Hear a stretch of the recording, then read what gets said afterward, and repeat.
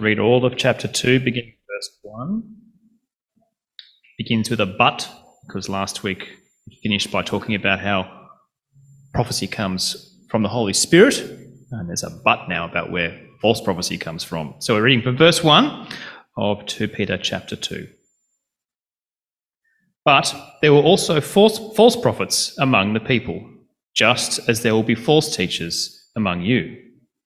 They will secretly introduce destructive heresies, even denying the sovereign Lord who bought them, bringing swift destruction on themselves.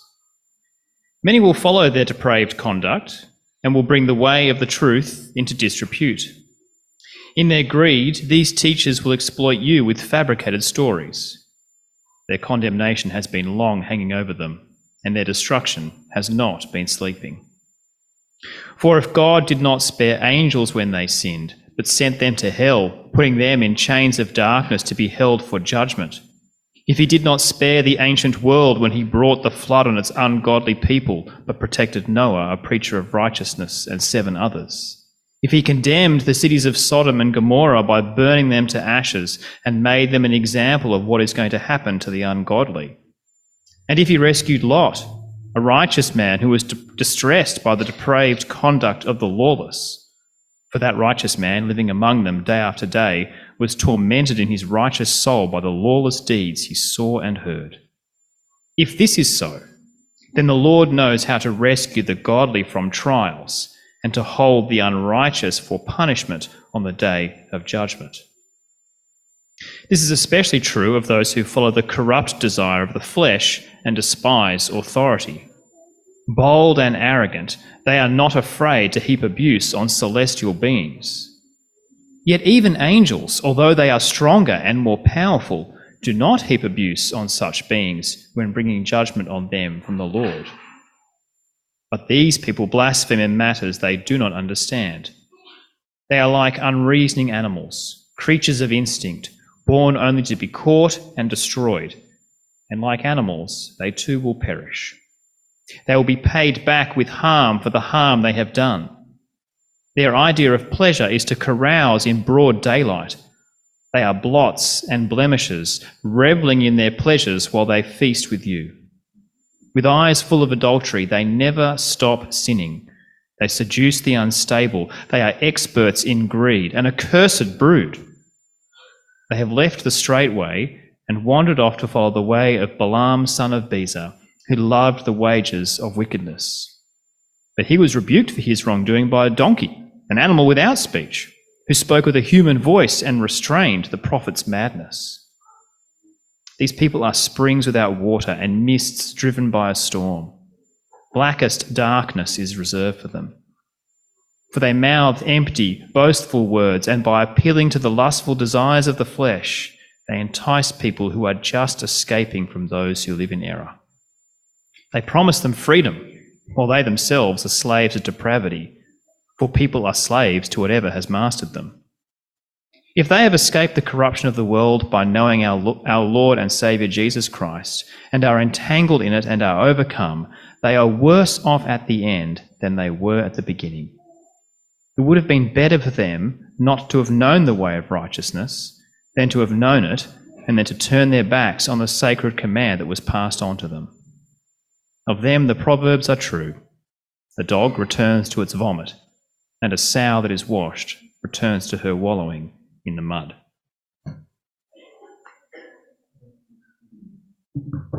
Thanks, Gareth. Why'd you give me those eyes as I got up to preach on this passage? It's tricky, isn't it? My name's Mark. I'm one of the elders here, and our pastor John is away today. He is in Albury, making sure a brand new Presbyterian minister is not a false teacher, and we are here reading this passage about false teachers. So we'll need some help, I think, won't we? Let me pray for us to begin. Thank you, our loving Father, for speaking to us in your scriptures about your Son. Please, by your Spirit, help us see the gospel here and protect us from false teaching. Amen. Well, what would you do if I got up here and started teaching wrong things about Jesus? John's not here. Who's going to stop me? Is Kate going to come and crash tackle me? No. Which of you are going to be sitting there with furrowed brows, not wanting to crash tackle me, but just wishing Kate will crash tackle me? Which of you would be thinking, actually, well, maybe this preacher who's standing up there, maybe he does actually know what he's talking about. Maybe I'm the one who's wrong. Yeah, which of you would actually not notice at all?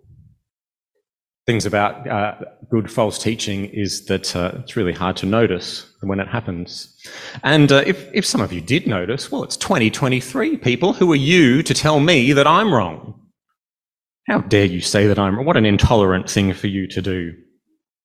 Even if we think someone is a false teacher, we're so ill-equipped to know how to deal with it, because in our culture, we're so afraid to judge others. We're so afraid to stir controversy or to challenge other points of view, and we've convinced ourselves that tolerance is the highest good. So rather than challenge someone who might be wrong, we just think maybe it's better to just let them be wrong, because really, what harm is that going to do? And I'll do more harm if I question them. So what would you actually do if I got up here and started teaching false things about Jesus? I think we need help, don't we? To know what to do with false teachers in the church. This is just what the Apostle Peter does for us in chapter 2 of his letter today. In chapter 1, last week, Peter was urging us to hold on to the truth of the gospel that saves us, and we know this gospel in the trustworthy scriptures. And now in chapter 2, Peter warns us about false teachers who do not hold to the trustworthy scriptures and who do not hold on to the gospel of Jesus. And Peter will tell us how to spot false teachers. There's an outline for you on the screen, which is different to your outline in here, because I got it wrong in here, but the one on the screen is correct. Point number 1 will be what false teachers say. Point number 2, what false teachers do. And point number 3, what God is doing about it. So point 1, how to spot false teachers. Point 1, you listen to what they say. Listen to what they teach. And Peter's very negative about the false teachers here, isn't he? He says there are 4 things about what false teachers say that it's worth noticing. First of all, Peter equates false teaching with heresy. Heresy is a strong belief that is strongly at odds with accepted doctrine. And he comes straight out with it in verse 1. Look at chapter 2, verse 1. It says, but there were also false prophets among you, just as there will be among the people, just as there will be false teachers among you. They will secretly introduce destructive heresies. This is a very serious charge. These people are teaching things strongly at odds with orthodoxy. And to do so, what does he say it is? Destructive. Instead of building the church up in faith, false teachers tear the church down, destroy the church. Sometimes false teaching comes in like a wrecking ball, doesn't it? And destroys the pillars of faith on which the church is built. Very early in church history, one wrecking ball came through, the heresy of Marcion. Marcion lived in the 2nd century. He taught, see what you think of this, he taught that the God of the Old Testament was wicked and there was a different God in the New Testament who was good. So he taught the Bible was a story of wicked Yahweh versus good Jesus. What do you think of that? I'm going to call that heresy. It's a wrecking ball that comes through and destroys the church. It takes out the Old Testament and a lot of the New Testament as well, actually. It tells you that there are 2 gods, not just one God. It tells you that God is evil. That is a wrecking ball to the faith of the church. And it sounds to me just like what Peter describes these heresies as. Towards the end of verse 1, he says, they will secretly introduce destructive heresies, even denying the sovereign Lord who bought them. Heresy denies the Lord or truths about the Lord. So how do you spot a false teacher? The first thing Peter tells us is false teachers say heretical things. And false teachers also say blasphemy. Blasphemy. Verse 12, he says, but these people blaspheme in matters they do not understand. Blasphemy is slandering God. The second half of verse 10 will tell us a bit. Second half of verse 10, he says, They are not afraid to heap abuse on celestial beings. I'm not sure exactly what they're saying or who these celestial beings are, but they're heaping abuse. This is what false teachers do. Marcionism was pretty abusive towards God, calls him evil. That's blasphemous. And don't you think that's serious? We're scared to insult another human, even if we think that they are a false teacher. And we will apologize profusely just in case we might have accidentally offended someone. But these false teachers, they are happy to slander God. So how to spot a false teacher? False teachers speak heresy, false teachers speak blasphemy, and false teachers also speak false promises. Peter tells us that false teaching sounds attractive. It sounds enticing, but it's actually empty because it cannot deliver what it promises. Look at verse 18. Verse 18, he's talking about the false teachers, and he says, they mouth empty, boastful words, and by appealing to the lustful desires of the flesh, they entice people who are just escaping from those who live in error. They promise them freedom, while they themselves are slaves of depravity. For people are slaves to whatever has mastered them. And this is a bit tricky, isn't it? Because I think the true gospel is enticing. And it does make promises of freedom. It does give true freedom in Christ. The key, I think, is that the true gospel can deliver on its promises, because the true gospel's promises are founded on the work of the Lord Jesus.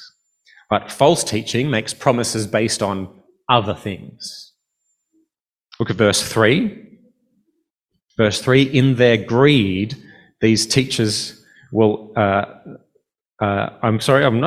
Let's not go to verse 3. Let's think about the false promises that false teaching makes. And one common one is the prosperity gospel. The prosperity gospel is a common false teaching today that makes promises that faith leads to material blessing. It promises freedom from poverty, but it can't deliver on these promises because the prosperity gospel is not based on the promises of the Lord Jesus to his followers. In fact, the Lord Jesus kind of makes the opposite promises, that following him will be hard. So the prosperity gospel promises freedom, but actually just enslaves people to greed and to lust. And this is what all false teaching does. According to the Apostle Peter, it entangles people in corruption and it drags people away from the Lord Jesus. This is what he means, I think, in verse 20. He says in verse 20, if they have escaped the corruption of the world by knowing our Lord and Saviour Jesus Christ, and are again entangled in it, in the corruption of the world, and are overcome, they are worse off at the end than they were at the beginning. It would have been better for them not to have known the way of righteousness than to have known it, and then to have turned their backs on the sacred command that was passed on to them. Of them, the proverbs are true. A dog returns to its vomit, yuck, just like you return to the corruption of the world, and a sow that is washed returns to her wallowing in the mud. False teaching is just vomit and mud. It does not nourish you, and it does not wash you. So how to tell false teachers? You listen to what they say. They speak heresy, they speak blasphemy, they speak empty promises. And fourthly, what they say, false teaching is not biblical. They say things not from the Bible. We saw last week in chapter 1 that we can trust the apostolic and prophetic words of Scripture. These words in the Bible are reliable. And it's noticeable, I think, in chapter 2 of 2 Peter. When Peter's talking about false teachers, he's not describing people who are trying to understand the Scriptures. He's not describing people who are wrestling with what the Bible says. No, he's describing people who make stuff up. And this is verse 3. Verse 3, in their greed, these teachers will exploit you with fabricated stories. False teaching is not biblical, it is invented. You won't find the prosperity gospel in the Bible. The prosperity gospel was invented last century when consumerism was taking over the Western world. And people started claiming that Jesus was actually rich, did you know? And that his donkey that he rode on, that was like driving a Cadillac in the ancient world. They're making it up. You can tell a false teacher by what they say. They deny the Lord who bought them. They slander the true and living God. They make empty promises, and they're just making stuff up. So we can tell a false teacher by listening to what they say. But Peter gives us another metric as well. This one might be more helpful for us. How to tell a false teacher. Point 2, you tell them by what they do and how they live, what false teachers do. And the reason what false teachers do is so important is because their message is shaped by their morals. Their morality shapes their message. They teach false things because they don't like what the Bible says about how to live in God's world. So look at how Peter describes the morality of the false teachers. In verse 2, he says, "Many will follow their depraved conduct and will bring the way of truth into disrepute." Depraved conduct. Look at verse 10. This is especially true of those who follow the corrupt desire of the flesh and despise authority. And then what does he call them? Bold and arrogant. Look at verse 3, pick up verse 13, halfway through verse 13. He says, "Their idea of pleasure is to carouse in broad daylight. They are blots and blemishes, reveling in their pleasures while they feast with you. With eyes full of adultery, they never stop sinning. They seduce the unstable. They are experts in greed, an accursed brood." That's strong, isn't it? And then in verse 15, Peter compares them to Balaam. That's a story in Numbers about a guy who's on his way to curse God's people.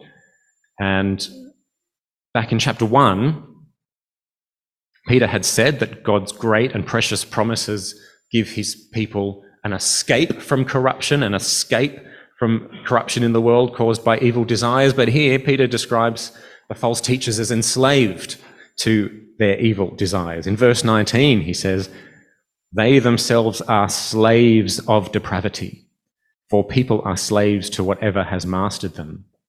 So that in verse 20, he describes them as having escaped the corruption of the world by knowing our Lord and Saviour Jesus Christ, but they are again entangled in it and are overcome. Peter thinks that false teachers are not good people, doesn't he? They never stop sinning. And their morality is their motivation for preaching false doctrine. Look at their motivation. In verse 3, Peter says, "In their greed, these teachers will exploit you." Exploit people because of greed. Verse 14, "They seduce the unstable." Verse 18, "For they mouth empty, boastful words, and by appealing to the lustful desires of the flesh, they entice people who are just escaping from those who live in error." They want people to join them in their immorality, and so they slander God, and they make false promises. And I think they're teaching, probably, that there's no judgment, that Jesus is not going to return to judge the living and the dead, and therefore people are free to do whatever you want, because there will be no consequences for it. You can tell false teachers by what they do, by how they act, because their morals shape their message. So we have to be careful, don't we, that our message shapes our morals. We have to make sure that our doctrine is shaped by the Bible and not by our culture's moral standards. When churches affirm same-sex marriage as good, they don't do so because they've been reading their Bible. They do so because our secular morals have shaped their message. One Australian commentator calls them sexular morals. We have to make sure our gospel message is what shapes our morals and not the other way around. Because when your morals shape your message, you end up with false teaching. So we can tell a false teacher by listening to what they say and by watching what they do. And we want to know, don't we, what do we do with false teachers? I want to know what to do now. If I hear a false teacher in church, should I get up and crash tackle them out of the pulpit? Well, Peter doesn't really tell us what we should do about false teaching, does he? But he does tell us what God is doing about it. And this is our third point, what God is doing about false teaching. When we know what God is doing about false teaching, well, that helps us know how to respond as well. And God is doing two parallel things about false teaching. Firstly, God condemns false teachers, and he will judge them according to their works. It's verse 3, pick it up halfway through verse 3. Their condemnation has long been hanging over them, and their destruction has not been sleeping. And then at the end of verse 12, Peter's confident that the false teachers will perish. And in verse 13, he says, they will be paid back with harm for the harm they have done. So what is God doing about false teaching? God will judge false teaching. And the second thing that God is doing in parallel with this is rescuing his people who suffer under false teaching. False teaching will not win in the church. In verses 4 to 8, we've got a bunch of examples piled up from the Old Testament. We read about Noah earlier, and these examples are of God judging the unrighteous but preserving the righteous. All these examples. So in Genesis 6, God judged the unrighteous world but protected Noah. And all of these examples kind of pile up to make the point in verse 9. Verse 9, if this is so, that God judges the unrighteous but preserves the righteous, if this is so, verse 9, then the Lord knows how to rescue the godly from trials and to hold the unrighteous for punishment on the day of judgment. He's done it 1,000,000 times before. He'll do it 1,000,000 times again. When you are being fed by false teaching, or being manipulated, or being enticed by false promises, enticed to immorality, Peter would say, cling to Jesus, because God knows how to rescue the godly from those trials. And when you see false teachers get their TV shows, and the big houses and their private jets, we'll know that that's not a sign of God's blessing on them. Because we have this reliable apostolic word here that actually they are under God's judgment. They preach that God will not judge, but 2 Peter teaches that God is holding the unrighteous for punishment on the day of judgment. And so we should be careful who we listen to. It is a serious mistake to listen to a false teacher. And it's a tragedy when false teaching infects a church, and we should be on our guard against it. This is why theological education takes so many years. It is important to train people who teach.